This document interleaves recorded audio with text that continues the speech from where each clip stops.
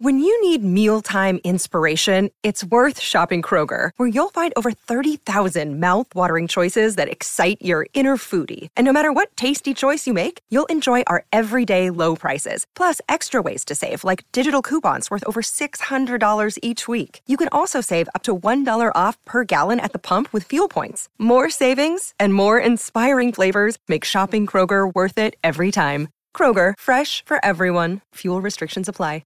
Another day is here, and you're ready for it. What to wear? Check. Breakfast, lunch, and dinner? Check. Planning for what's next and how to save for it?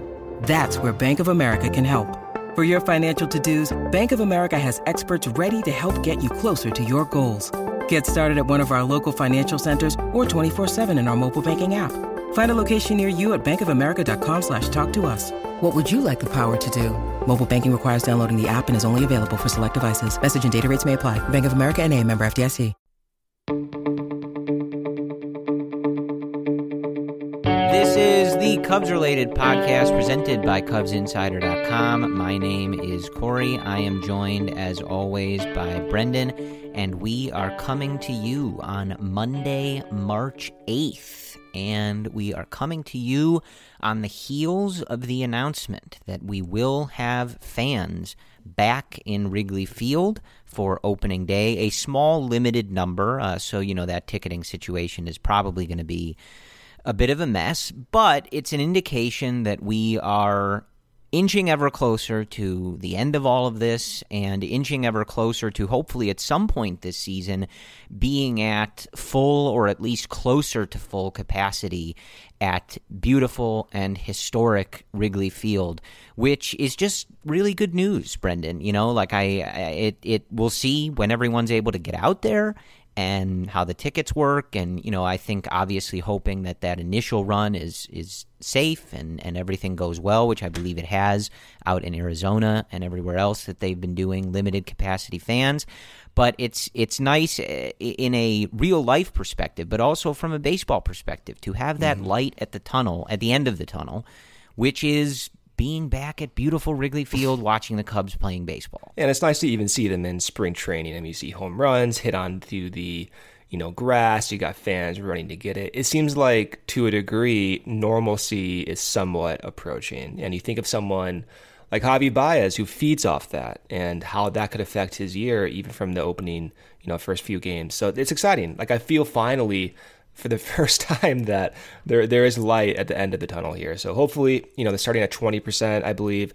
Hopefully, the vaccines keep going faster than originally anticipated, which it sounds like it is. And then maybe by the end of the year, we'll have, almost full capacity, which will be awesome. Far be it from you and I to prioritize spring training wins and loss records. I know the Cubs have only lost a couple of games, but I actually don't even know their complete record because it just doesn't matter. But I like what I'm seeing from this team. And of course, it's only the first little bit of spring training, and it's spring training. But this is what we have, and I think especially coming off a year like 2020 and, not really being sure where these guys were going to be at, some of them having not played in a while and certainly not been seen by us in a while. It's good to see some of these guys back out there, and I think in the early going here of spring training, we've seen a lot of stuff that you're going to need to see for the Cubs to compete for this NL Central crown that they are defending, and for them to hit whatever their ceiling is. And when you look at some of the things that you would say, okay, like, we know that the Cubs didn't go all out this offseason. Maybe you'd want some more depth in certain places. But if these guys do what you want them to, or they hit their ceiling, or they hit that 99th percentile outcome, this is a rather interesting team, right? Despite how weird this offseason was.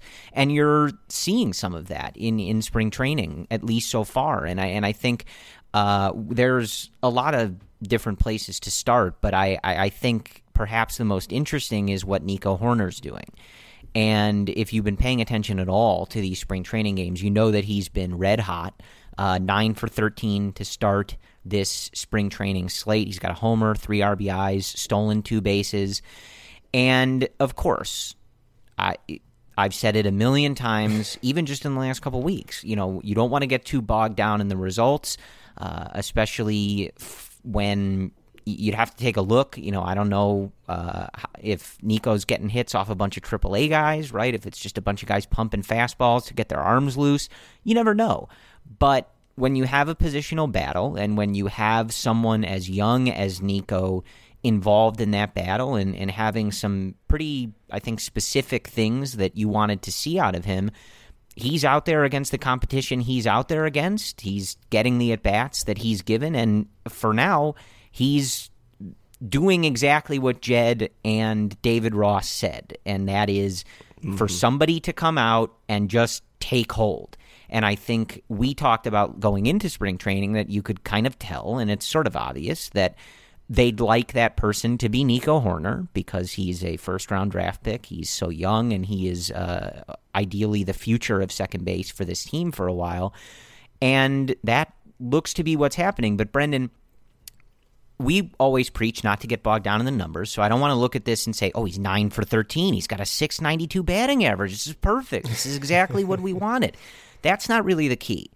The key for Nico is that what we're seeing in his approach and what we're seeing from these batted ball results, and I think everyone, you and I especially, are in agreement on that. What's important so far, he ripped a home run. He's hitting some other deep fly balls, but it's a diverse batted ball portfolio that we're seeing so far. He's hitting doubles to the alleys. He's going the other way. He's hitting balls down the line. He hit a ball out of the ballpark.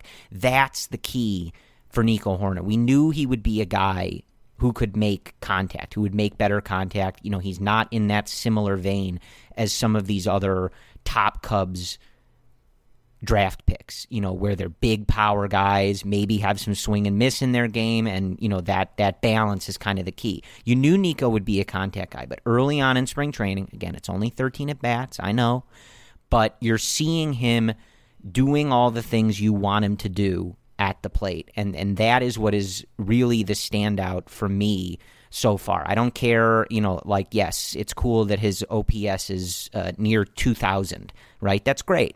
But what matters is he's using the whole field. He's elevating the ball more. He's displaying a little bit of power. It's a more diverse look, and it looks like what I imagine you will touch on here in a second, some of the swing mechanic changes that he's made, and of course this attitude that he has come into camp with, which is, I'm going to make this my job. Second base belongs to me. I'm going to be out there. Now we know at Wrigley Field, in front of those 8,000 fans, manning second base on opening day. And you're seeing it in the early going in the results. A lot of these guys are going through changes. And if you do see results in combination with these changes, then I think it's worth talking about. And I think for Nico, it's a perfect example. So he has made a change, and he actually stayed in Chicago during the offseason, right near Wrigley Field. So he's a California kid, I believe. He went to Stanford. So he stayed in Chicago during the offseason, and he worked with one of the assistant hitting coaches, Chris Valleca. And what he did, and you may notice, was that he opened up his batting stance. And Nico said himself, and this is, I'll quote Nico right here. He said, quote, "We worked on some things and opened up my stance a little more, creating space. I'm not so much changing my swing as much as trying to be in an athletic position as much as I can." End quote. And so he's gained mass. He looks bigger. He opened up his stance. He is spraying line drives, literally corner to corner, blasting balls to center field. I mean, he's all over the place. So visually, he looks like incredible, right? And it's always in the back of my mind too. It's like hard to project this guy because he's had almost no minor league experience. I mean, he has never played in AAA. He's faced injuries. He's only had 290 plate appearances in AA, got called up to the bigs in 2019, had 80 plate appearances in 2019 when Javi went down. And then last year, that weird, wacky COVID season, 126 plate appearances with a huge amount of variability from start to finish. So we don't know really what Nico can do in like a consistent environment when he's healthy, when COVID's not around.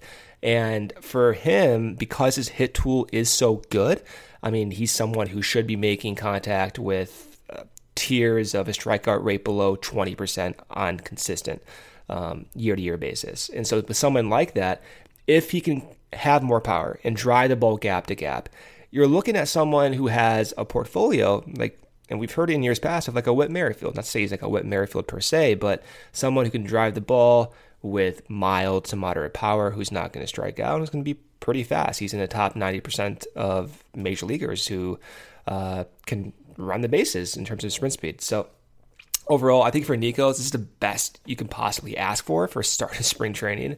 And again, not to get too bogged down by the numbers, but you can look at them when you see changes like this. And having that open batting stance for him, it sounds like, one, he's comfortable, and two, it was some change that the Cubs coaches identified that could help him. So all in all, for Nico, this is the best you could ask for. Yeah, and I think going forward here, it'll be interesting to see, especially as pitchers continue to build up their strength and are starting to go more innings and diversify their profiles as we get closer to opening day. Again, it's not about the numbers. Keep an eye on if he's able to continue driving the ball on a line, using the whole field, displaying a little bit of power, and attacking the way that he is. He just looks like a very confident hitter. And, I like if there is a way for a guy to look like someone who is trying to prove that he is ready to take that next step as a hitter, I think this is what it looks like. So yeah. It's. I mean, he's got that attitude, man. Yeah. Like you just said it, but like, I don't know. There's like something about Nico that seems like fearless. And Stanford and college baseball is so different than coming from high school or whatever. But I do think Theo, when he was the president at the time, targeting some of those college bats like Chris Bryant and Kyle Schwarber, I do think there's something there. There's like this maturity where maybe for Nico, going through limited minor league experience may not be that big of a deal after all. And that's a rarity. And so maybe, he'll make the opening day roster and not let go of the job for the next 6 years. Like, I would not be surprised at this point. That sounds like a really nice plan. And as you alluded to, he's also one of those guys who, especially because he's so young and there's obviously so much room for that. But he's one of those guys where he comes into camp and you're like, oh, this guy's bigger. Like, this guy's put on muscle mass. Like, you just see it. You're like, okay, this guy's forearms look like they're twice the size they were last season. Well, it's funny because Evan, and we were talking about this, Evan Altman of Cubs Insider, he tweeted out one of his screenshots that we were talking about. And it's just like Nico from the neck down. And it's funny because he posed a question to a lot of fans like, hey, who do you think this is? And we're getting responses of David Bodie and big guys. We're like, no, this is one of the fastest sprinters in Major League Baseball. Nico Hoerner putting on, I don't know how much weight, but to your point, his forearms are huge. He looks like he gained a ton of mass, and that has to be good, I think, for him. Yeah, so that's the situation with Nico. Again, they're, I think they're going to keep their cards close, and not really tip anything to us until they are ready, maybe to make a decision. But this is what you want to see out of Nico. At least so far, he's doing what he needs to do to, have that job on opening day. Again, there's a lot of considerations here, but, Nico's out there doing everything he can. And if he's able to keep this up, I'm not really sure how they're going to justify not letting him try to continue that at the MLB level to start the season. But a wrinkle to that, the Cubs did bring in Eric Sogard. Now, this is another one of those low-risk deals. Obviously, it's so late in the free agent process, so it's low risk, but an interesting wrinkle, at least to pay attention to, because you are bringing over a veteran, someone who I think has, probably come up in conversations for this team a good bit over the last couple of years, just because he's, more of a contact guy, not as much of a strikeout guy, which, certainly has been the profile that the Cubs have been looking for. I got to tell you, Brendan, I have absolutely zero interest in this. I'm with you. I mean, it could work out, right? It could work out. It could, and it's never a bad. Depth is never bad, right? Yeah. Especially on a deal like this. If you don't want him on the MLB roster, you can see if he'd be willing to stay, in the minors and stick around or something, or you cut him loose. It's not a big deal. But yeah, a 34-year-old coming off a really down year in 2020, And, just like this to me feels like, and again, like they haven't like given him the job, like, so, we're sort of getting ahead of ourselves, but just in terms of what's going on here, like this feels like one of those things where you kind of overcompensate for a need and like a diversification of profile, where it's like, yeah, he's less of a strikeout guy, more of a contact guy, but he stinks, But it's low risk. I mean, yeah. Said, I just don't want. I always worry about these things, that they're going to get some ideas in their head, that they like want Daniel this to work. Descalso 2.0. Yeah, it's not for me. The depth is fine, but I would much rather the three guys that were already. I just think those three guys are more interesting players, and then they're younger, and I think I'd rather the opportunities be going there than Eric Sogard. And that's not to say that other guys that were out there throughout this process, if they had brought Jason Kipnis back, other second base names that were out there, maybe, like, you see how it works out. And as you said, depth is never bad, but Eric Sogard just doesn't do it for me at this point in his career. And I know that you look at a lot of guys 2020, and it's hard to put too much stock in it, because if I'm going to put too much stock in Eric Sogard's 2020 season, then we're going to look at Javi's numbers, and we just know it's all over the place. But Javi's not 35 years old. Yeah, and he's not Eric Sogard. Yeah, so I just it's hard not to look at a guy who had a similar walk rate, a similar K rate that he did in 2019, but everything else was worse. A 54 WRC plus. Just this just isn't it for me. So again, depth is never bad, and certainly a guy I think that on a low risk deal is worth having around. You see what he's got in spring training. If he's showing you something, it's worth having around, because it's not really costing you very much. But this just isn't for me. I was happier with the second base position before he was involved, personally. Yeah, no, I'm with you, and I think if Sogard does end up making the team, I'll be floored. I think right now, with that 26-man roster, if they carry 13 pitchers, maybe they carry 14, we don't know, but if they do carry 13 pitchers, then it's likely going to come down to Vargas, to Maben, and that's basically it. I don't really see Sogard, unless he kind of blows people away in spring, filling that last role. And what we've seen with Nico already, that was one of the points of focus. Like, would Nico even make the opening day roster? Not to say that he has at this point, is too soon, but if you look at momentum, Sogard just got signed. You don't really know what he has.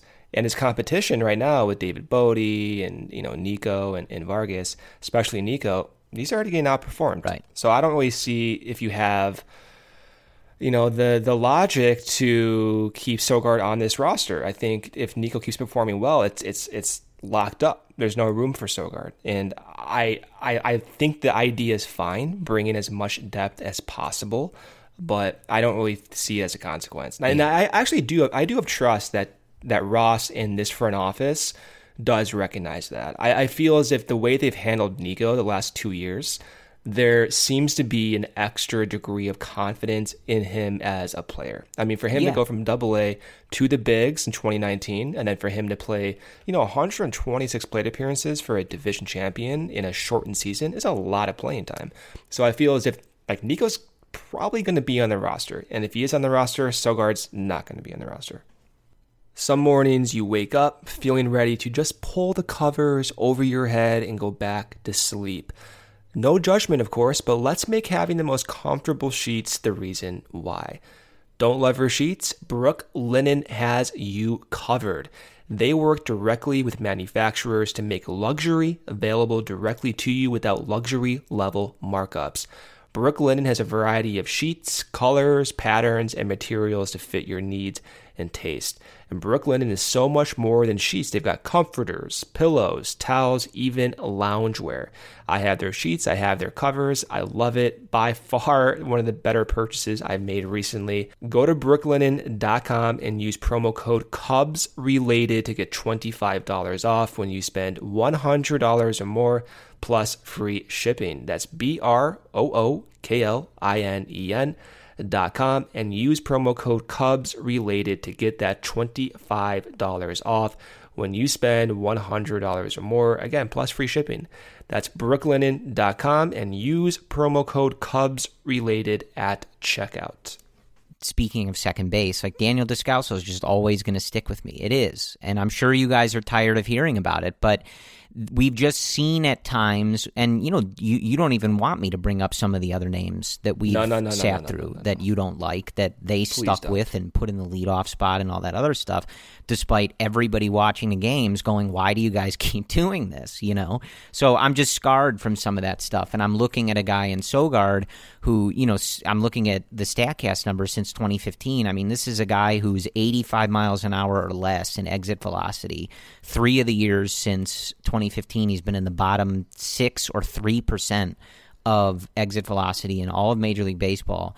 And his 2019, which ended up being a more solid overall year, is buoyed by 13 home runs, which is more than 10 more than he ever hit in another year. So clearly that was one of those, ballpark situations where the ball is probably juiced and he's running into some home runs. I mean, he had never hit more than 3 home runs in a season before. He had 13 in 2019. So, that's not happening again. That's not a real thing. That's a complete outlier for a guy that's been in the league this long.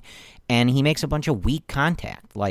So, again, not to go back, they're not even on the team anymore, but we all sat through Almora and Descalso and other people leading off and getting tons of plate appearances for this team, despite a lot of evidence that really shouldn't be happening. So, again, as a depth move, as hey, here's a veteran with at least somewhat more of a differentiated contact profile than a lot of the guys you have.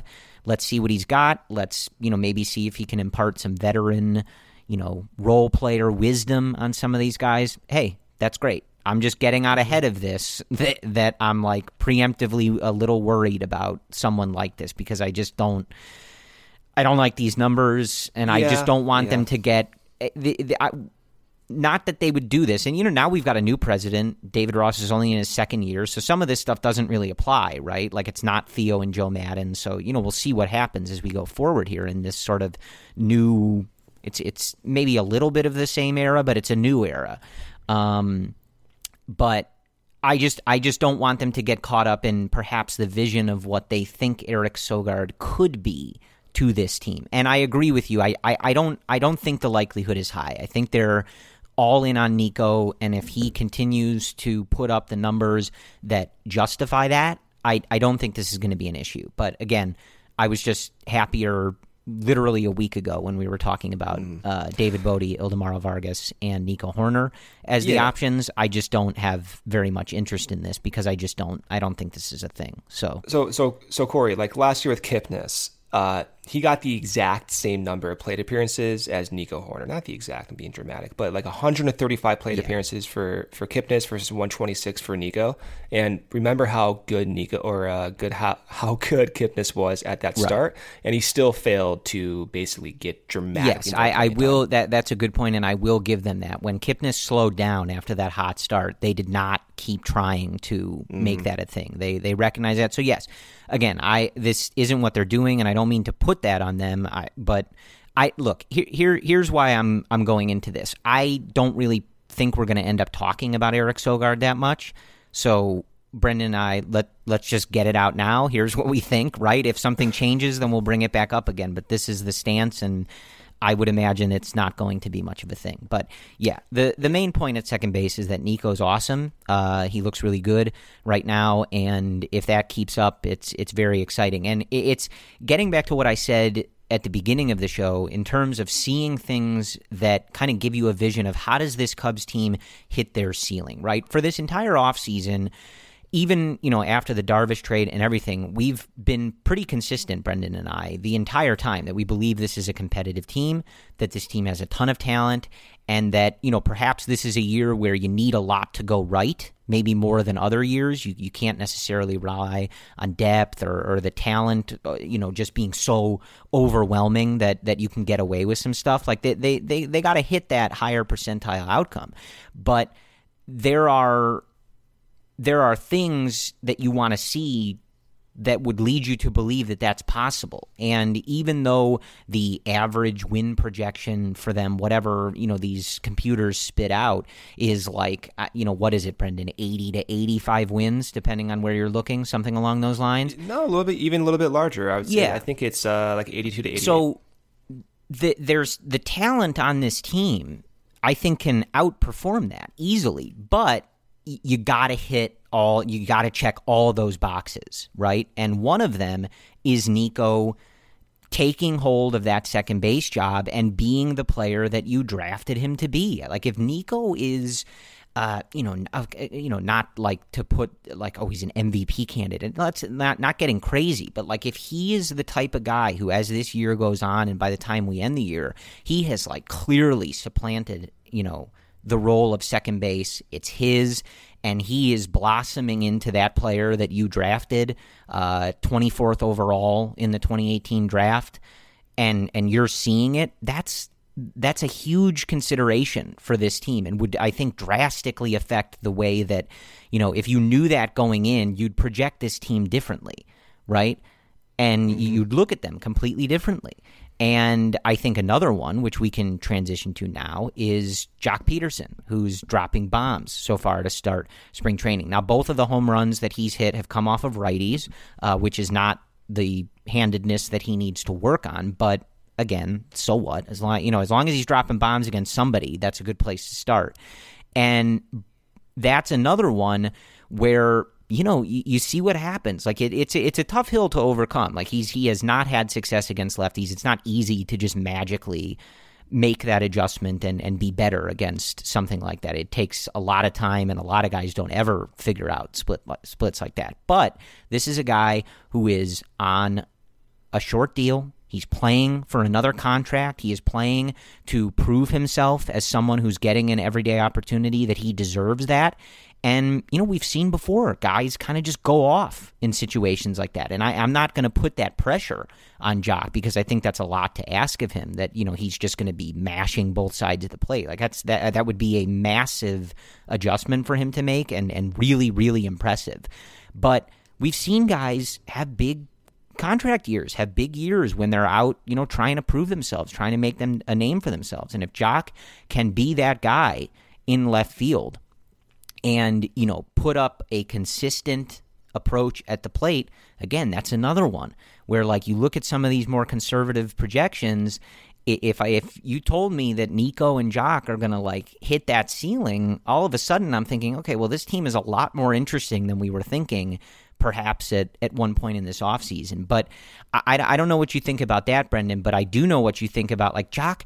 We were talking about this today. Like, Jock is a very aesthetically pleasing baseball player. He hits really, like, pretty home runs. They're often really big and lofty, like towering moonshots, right? And just the way that he gets into them it's a very aesthetically pleasing thing. I don't think anybody is more aesthetically pleasing than when Rizzo gets into one. And it's just, we've seen it so many times. It's just a quintessential Rizzo swing. He had one the other day that was just like, this is baseball perfection, like, in a nutshell. Just put this in a museum, like him leaning back and getting into one. But Jock is in there. He hits. It's a nice visual, Brendan. I like Jock. I think he's going to have to prove himself that he can hit against lefties. And I have not followed Jock's career extensively with that disgusting team in Los Angeles, but I do know that over the years he has changed quite a bit. And when you're looking at these moonshots that he's hitting, he does have a little bit more of an open stance, a little bit more of a, like, squatting, deeper position in his stance than what you saw from years ago. I have to go back and look at what he looked like last year, but that's all to say that Jock is open to changing because he's done that throughout his career. He needs to hit lefties. That has been his crutch. He has not hit lefties over the last 3 years. He has 1 home run against lefties since 2018. It's not going to cut it for an everyday left fielder, but can he do it? Yeah, maybe he can. I think his role in Los Angeles was very similar as a comparison, not exactly because of the playing time differences, but think of like a Jorge Soler type situation where the Dodgers had so much talent and so many iterations of lineups that, of course, you're going to optimize that lineup by not batting Jock against a lefty.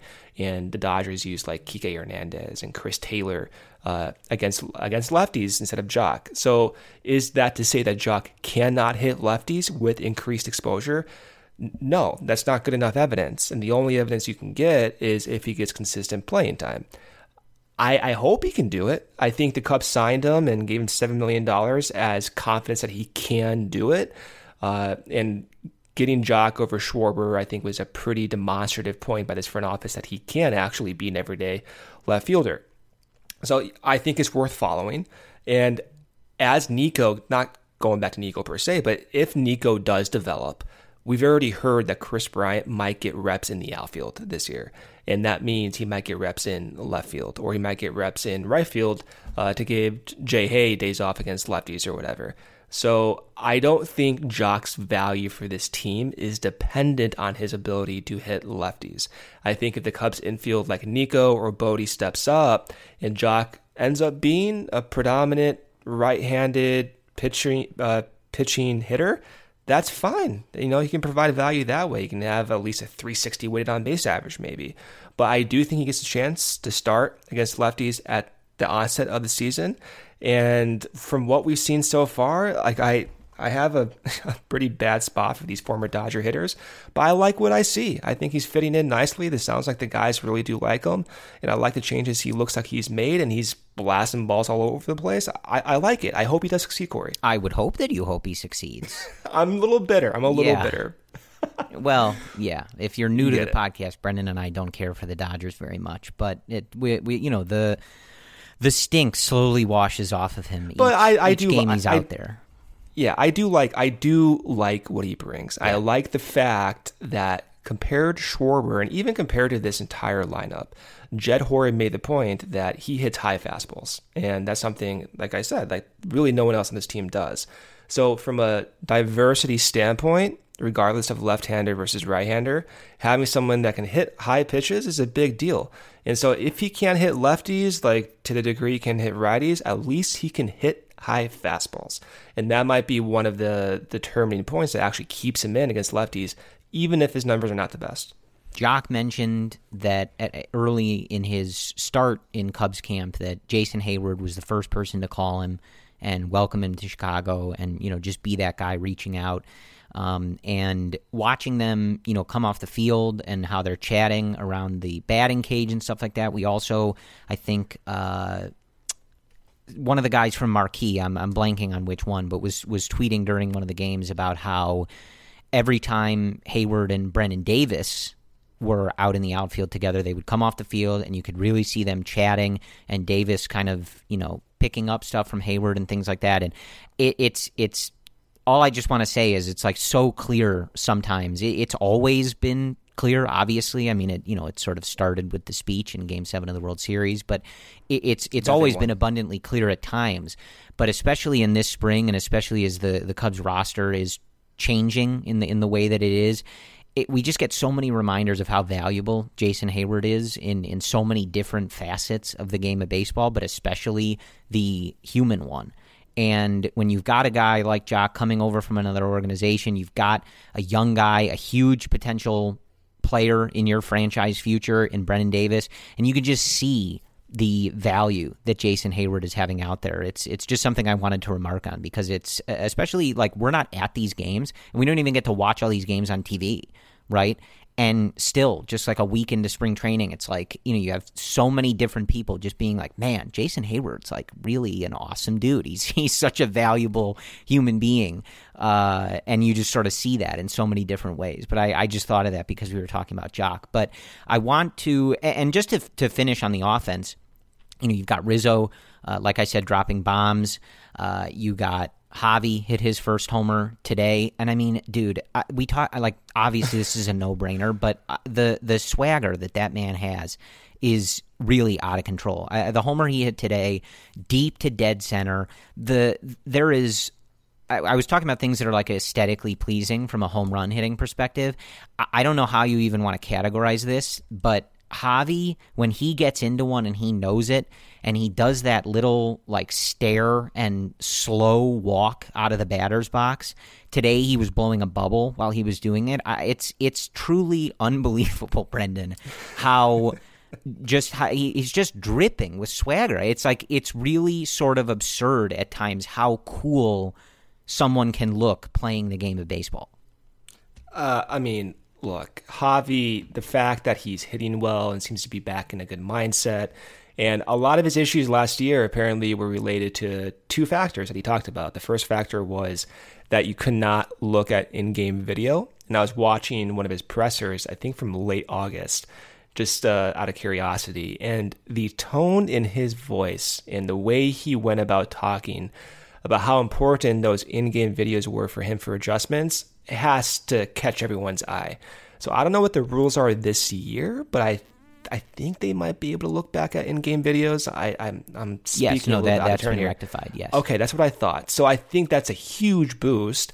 And then, of course, the second factor is having fans back in the stadium. And there's some few players in the league who need that. And some people really feed off that energy. And Javi, when he talks about that, from the outsider looking in, you can't ignore it. So whether Nico, if that doesn't affect him with fans or no fans, doesn't matter. If it affects Javi, then fans are important for him, and it gets him going. And so the fact that you have both those back, I think could help Javi. Ultimately, though, really from like an actual like what's going on issue here, the main issue for Javi, as well as the other hitters on this team, has been those high fastballs. So if you just look over time over the last 3 years, KB, actually not Tony, but KB, Wilson, and Javi have just gotten blown away with fastballs up in the zone. And at times they've been able to hit it. At times they haven't been able to hit it. Last year, it destroyed the team. So for Javi to have that success that we saw in 2018, he's going to have to, like KB and like Wilson, hit those high fastballs. So that's what you need to be looking out for. But in the fact that he can't hit them with a high degree of frequency, just having fans back, just having the in-game videos back, I think is going to help him quite a bit. Well, I don't know about you, Brendan. I think I can speak for you here. But if you gave me the opportunity to bet on Javi Baez coming off of the worst year of his career in a contract year as fans head back to the stadium, if you ask me, do you want to bet on that guy to be good? I'm going to bet the house on Javi revenge season. That sounds like a perfect recipe for a man with a vengeance who, again, we just know is not the person that we saw in 2020. And Jake Arrieta, I think at one point in one of these media scrums that he did, kind of talked about the video thing, the fan thing. And, that was one of those things where a lot of people last year would say stuff like, all the other hitters don't have fans, all the other hitters don't have in-game video. But you got to remember, like, some of this stuff affects people differently. And what Arrieta was talking about was how, of course, they missed fans, and of course they missed the ballpark experience and how weird it was playing in empty stadiums and the sort of cavernous noise and echo and stuff. But he talked about how, as a pitcher, it's a lot easier to get into your routine because you're so used to not being in that routine for, every 4 days. And then every fifth day, it's your day. You wake up, you've got, the routine you have to go through, and you have to be in that mindset to pitch. And you're just kind of used to that. And he compared that to some of the hitters where it's like, you got to be there every day. You got to get up. And some guys really need that energy and that vibe in the crowd to tap into that. And, again, like I know for some people they're going to be like, well, everybody's playing in the same circumstances, but I think all of us know, like, there's different things that, some people like to listen to music when they go to the gym. Some people like to drink a protein shake to get hyped. Everybody has their different routines. And Javi is one of those guys who, you can kind of see it. He clearly feeds off of those Javi, right? He feeds off it. And, that's fine. I don't see anything wrong with that. So it's big news for him. And, I think everything just sort of lines up for him to have a big year. But let's switch to the pitching. I think, to kind of close the door on the offense, we know what we want to see from this group, right? We know the position that is the one we're all looking at second base. Nico's doing his thing. And, as far as the other guys, I mean, I don't know how many times we can say you need Chris Bryant to be healthy and perform like Chris Bryant, and you need Javi Baez to perform like Javi Baez. Those are the real keys, and you're seeing these other guys hitting homers, and, they'll end up looking like themselves. It's about those guys coming together and, really just not performing like they did in 2020. But especially in spring training, you're not likely to see too much that is really shifting your opinion on guys like Anthony Rizzo or Jason Hayward, things like that. Like, they're going to go out there, do their thing. They'll be ready for April 1st at Wrigley Field. But switching to the pitching side of things, I will let you talk about Jake Arrieta. We saw Jake Arrieta pitch in a Chicago Cubs uniform this weekend, which was rather exciting. It was just one of those things where I think everybody's got pretty measured expectations for Jake. I don't think anybody's getting crazy with that, but just to... I mean, I remember the way it felt in 2015, Brendan, and I don't mean to suggest that it felt similar, but there's just, and everybody said it on social media, like there's just something about Jake Day, man. I remember in 2015 when my mom would text me and say, hey, who's pitching today? And I would say, it's Jake, so they're going to win, right? And I was never kidding. And again, not what we're expecting here, but over this weekend, it was just nice to wake up again in a world where you get to say, who's pitching today for the Cubs? Oh, it's Jake Arrieta, and there's his beard and that blue hat and blue jersey, and just sort of it's just one of those things that just feels right, So I will let you talk about Jake Arrieta, and we have some other guys to talk about. Adbear followed Jake in that game and struggled, got hit around a little bit. But I want to start with Zach Davies, because I think over the course of this offseason, and you and I are probably guilty of it, as the big Yu Darvish supporting podcast that we still are, but in a more just like as a person, not as a Cubs player, obviously. But I think Davies gets lost in the shuffle a little bit. And what I mean by that is Zach Davies is a good Major League Baseball player. He is he's an accomplished pitcher, and he is someone who is very capable of contributing a nice and successful season for this team. He had a really good outing on Monday, went 3 innings against the Rangers, and actually had to throw more pitches in the bullpen because he worked through those innings so efficiently. And after the game, I was telling you, Brendan, that he offered up a quote that because he had faced the Rangers and was sort of familiar with some of those guys last year, having been in the NL West, and they were only playing the NL West and the AL West, he said, yeah, I kind of expected that. And I it was just like sort of like a quiet, like subtle savagery. Like, yeah, I face those guys a lot. I figured I would get through them pretty quickly. A lot of contact on the ground. Like he's doing exactly what you want him to be doing. And I just wanted to touch on him a little bit, because I think often when people are looking at this pitching staff, like, again, you guys heard the explicit episode, or if you didn't, you can surmise what we were talking about when they traded Yu Darvish. We were not, and currently are not, happy about it. But I think too many people look at this pitching staff as last year's pitching staff subtracted Yu Darvish.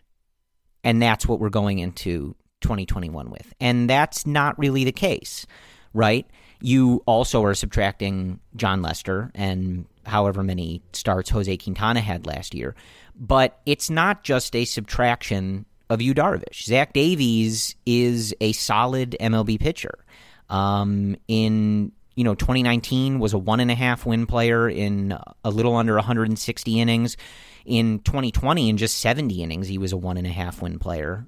And 2018, only pitched 66 innings, but in 2017, almost a 3-win player in near 200 innings, right? So again, he's not going to be Yu Darvish, right? And I don't think Zach Davies is going to compete for the Cy Young like Yu Darvish did.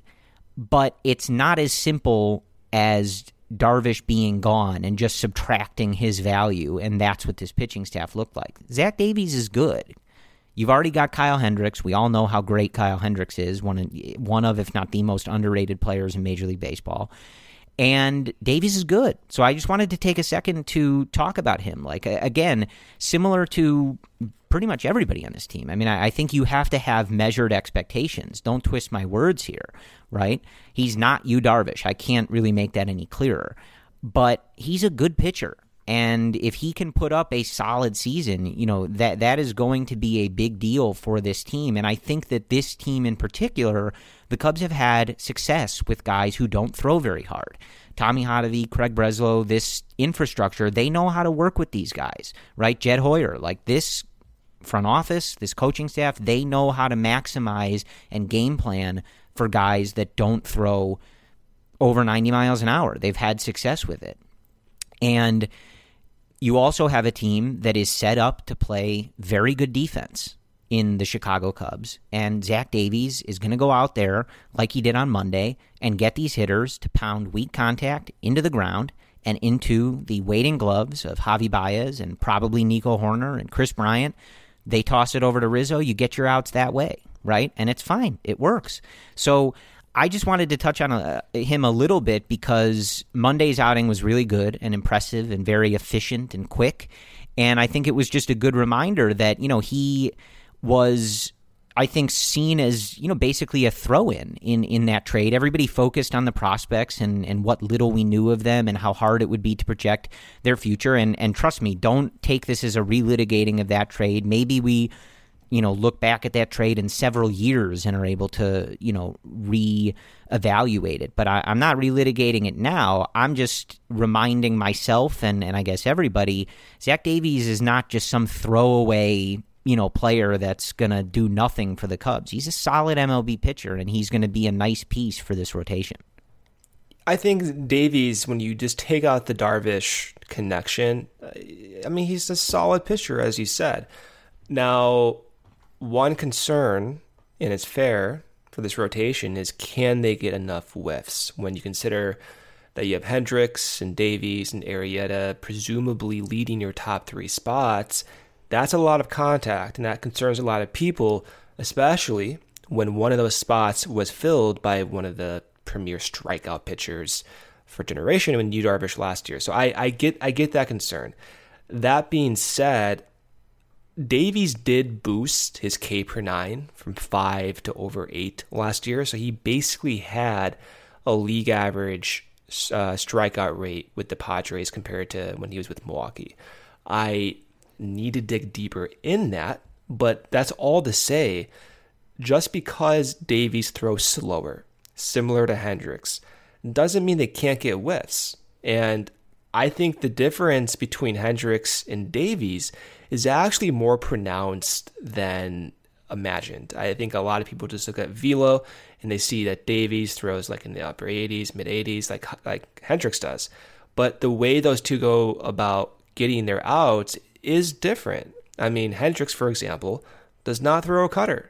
Davies throws a cutter almost once every 4 pitches. Very different. And unlike Hendricks, Davies actually throws a changeup almost half the time. Hendricks, he has a great changeup, but he has a cutting changeup, a tailing changeup, a curveball, a sinker, a four-seamer. Hendricks is a very different pitcher than Zach Davies. And I think that's going to give a lot of hitters different looks, regardless if they're both throwing 86 to 88.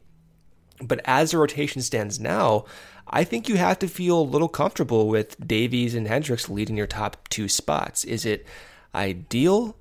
Maybe not. Maybe you do want someone with more whiffs. But going into the year, I think that's fine. I think it's formidable. And I think if you have Jake come out, and we'll see how he progresses, but even if Jake provides league average value, those are 3 spots that you can count on, you know, almost every day. And then you can hopefully piece together the 4th and 5th spot. And they have so many options right now to do that. And you're hearing even about like Shelby Miller's new slider. And we're not going to get into it today, but that's just a point of emphasis that Tommy Hotovy and Craig Breslow, they are taking all of these pitchers that they acquired, and they're not scrapping what they did well. They're looking at what they can do to feel more comfortable, to get the best out of them. And I think even Shelby Miller is a good example because you're seeing that with Trevor Williams. Trevor Williams was talking about one of his multiple sliders, apparently. I didn't know he had multiple sliders, but apparently now he does. And if that's new or not, we'll find out, but that's another point to follow. And so this is all to say that Davies, as a pitcher last year in San Diego, if you can replicate that with the Cubs, that's a sub-3 ERA guy with a strikeout rate that's league average. I don't care if he's throwing 95 or 85 doing that. I really don't care. And I think from my perspective, there is no doubt that I have not even looked at Davies because it like triggers my Yu Darvish like love. Like I missed Yu Darvish. And so that's my fault. And so I don't even really know truthfully like why Davies was so much better last year. And that's just because Yu Darvish is like not on this team. But it shouldn't be like that. I think Davies deserves more credit. I think he deserves more attention. And I think just hearing some of these quotes too, like I love his attitude. And there's a reason why he slammed the Cubs every time he pitched against them. That I do remember, yes. It'll be interesting. I mean, I think especially with Hendricks and Davies at the top, I think the Cubs can be one of those teams that's very frustrating to play at times. I think going up against those two guys and what they're able to do, I can see some offenses leaving Chicago or, on a road trip being just frustrated with how annoying it is to go up against those two guys in particular, just especially the uniqueness compared to other pitching staffs that they're going to face. But let's get into, as we wind down here, a little bit of what we saw on Sunday, which included Jake Arrieta and Adbert Alzolay. I want to start with Alzolay just because I think it's a little quicker, and then I'll let you tell everyone what you saw from Jake and what he said afterward.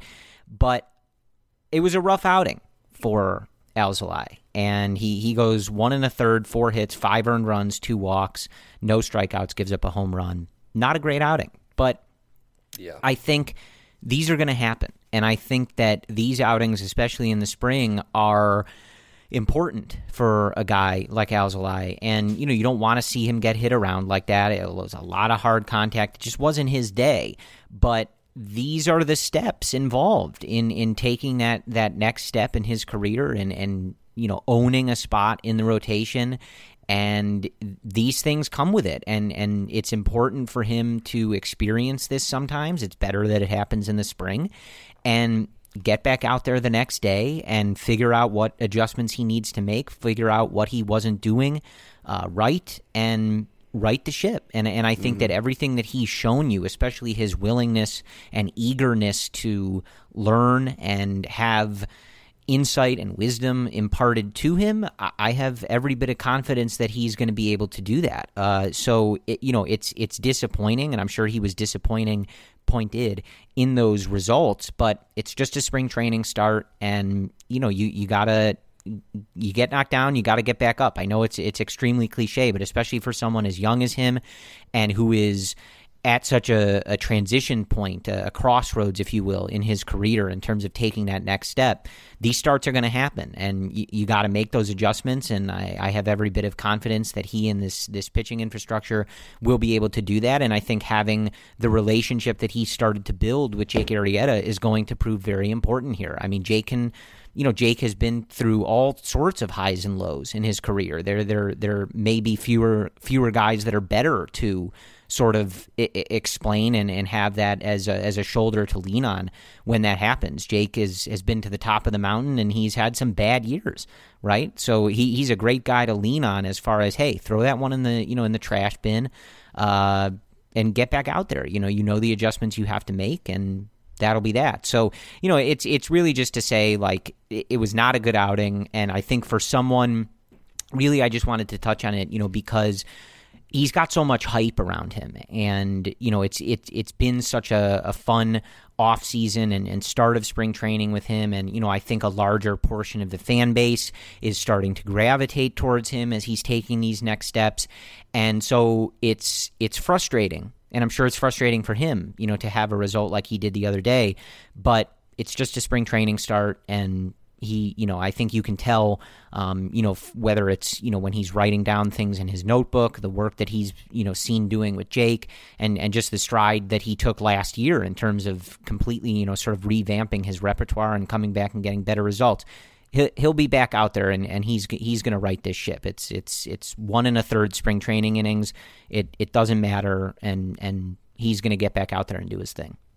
I'm not worried about that start, Corey.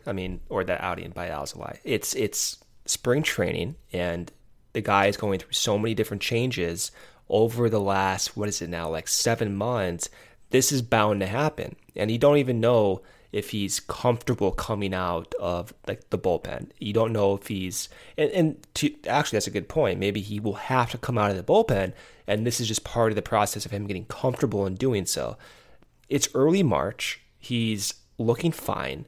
His command was terrible in that outing. It happens. And this, when you read about all these quotes from Tommy Hotovy and the pitchers like Trevor Williams and Jake Arrieta and everyone, it seems like they're all working on very distinct features of their game. And for Alzolay, we haven't really heard what that particularly is, but last year it was him developing that sinker, him developing that slider, 2 new pitches, had success with it, and I'm sure he's still continuing to work on that.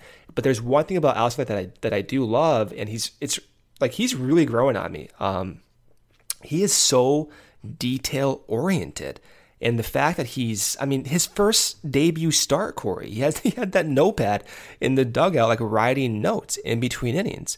And just seeing his like social media and his off-season workout regimen and his ability to go with Jake and kind of be mentored by Jake and trying to soak up as much as possible, to me, I don't really care if he gets shellacked in one outing when you have all of those other things going on in his current progression and development. And I think for Alzolay, I talk about Tyson Miller as being maybe one of the most interesting prospects. Alzolay is almost, he's ready. Like, he's big league ready. And I don't really treat him as a prospect anymore. I think of anyone on this team right now who's going to get a shot at the rotation, I think he has probably the highest ceiling, like even more so than Jake, and I love Jake. But for Alzolay to throw 93, 94, 95 with a wipeout sink or a wipeout slider, and now he has a sinker, and he has that curveball that was his best pitch coming up in the system. This is someone who you can see the pitch lab having the greatest effect on. So one outing, truly do not care whatsoever.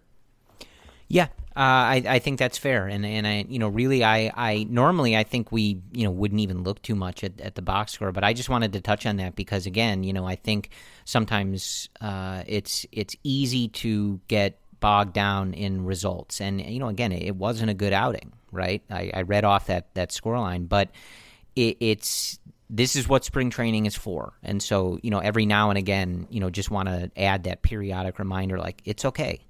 Guys are going to get, knocked around. Like, it's fine. Alza Adbear will be back out there. He'll make these adjustments. He's going to be great. I have every confidence in that. So talk to me about Jake. Go ahead. The floor is yours. Thank you. To end this podcast. We might as well just have like a daily segment on each episode. Like, okay, it's time for Brendan's Jake Arrieta Corner. I love that. So, Jake, honestly, in his first start, like if you just look at who he was as a pitcher, he wasn't that good in his first start. But for where he is in spring, his actual first spring training start back with the Cubs after multiple years, he was averaging 92 miles per hour on his fastball, and that's pretty good for his first outing and well within his normal range, even fluctuating throughout the last 3 years. So I think that's encouraging. And then when you hear Jake talk about his outing, it seems like he was comfortable and that he liked some of the competition that he was facing. And so, this one quote from Jake that I love hearing was this short quote: "I was amped up, pretty good," end quote. That's who Jake is. but he was talking about how he liked getting out there on the road, starting off the game with 2 guys on base and immediately having to fight and get out of the inning, which he did. So the first 2 guys got on base, no outs, and he got out of the inning without giving up runs. And so that's good to see for his competitive side. But he really but it looked as if from my point of view that he was heavily focusing on that fastball command. And I didn't see too many elevated fastballs being set up by the catcher on his particular performance. And it looked like a lot of it was sinkers and fastballs on the outside portion of the zone, away from the zone. And you can really tell as a point of emphasis for Jake. And I think the command in the first inning, and even when he came back out for this second inning, wasn't sharp for him to where he wants to be. And so I think over time, as he gets more comfortable, that command's going to get better. And as Tommy Hotovy said, I think it was 2 weeks ago or a week ago now, that once he does hammer down that command, then he can start throwing more elevated sinkers and elevated fastballs. And I think we'll end up seeing that a little bit more. But a lot of this looked like it was just, hey, go out there, throw a ton of fastballs, try to work on your command, get amped up, have some, competing mindsets. And overall, for your first start from Jake, the velo, very encouraging. The post-game comments, very encouraging. And just one of those things you have to monitor as spring goes on is, where is he throwing that sinker? How many times is he throwing it? Is he going to throw a slider more? Is he going to throw that changeup, which boosted frequency from around 4% to 17% last year? Will we see more changeups? And those are the focuses to really own in on. And we didn't really see that in his first start. It was more so just command of the fastball wasn't there. Next start out, just keep monitoring those features. Yeah, and I think he had a quote from the post game that I think was a good one, and sort of speaks to what we're talking about with spring training and making adjustments and things like that. He said, "I just needed to get the foot down a little bit earlier. Arms in a good spot, but syncing up that lower body upper body connection is something that I'm going to continue to work on over the next few weeks." And that's what it's all about. And it goes a little bit to what we were talking about with Adbear as well. Like, this is what spring training is for. It's for getting yourself in physically, mechanically, the right spot and making those tweaks from start to start. And things like that will happen in the regular season. It's not like a month is the perfect amount of time for everybody to get every part of their body and mechanics and everything in sync. But I just like hearing that from Jake. It's always good to hear the guys kind of point to specific things, especially pitchers. This is what I need to be doing. This is where I need to be.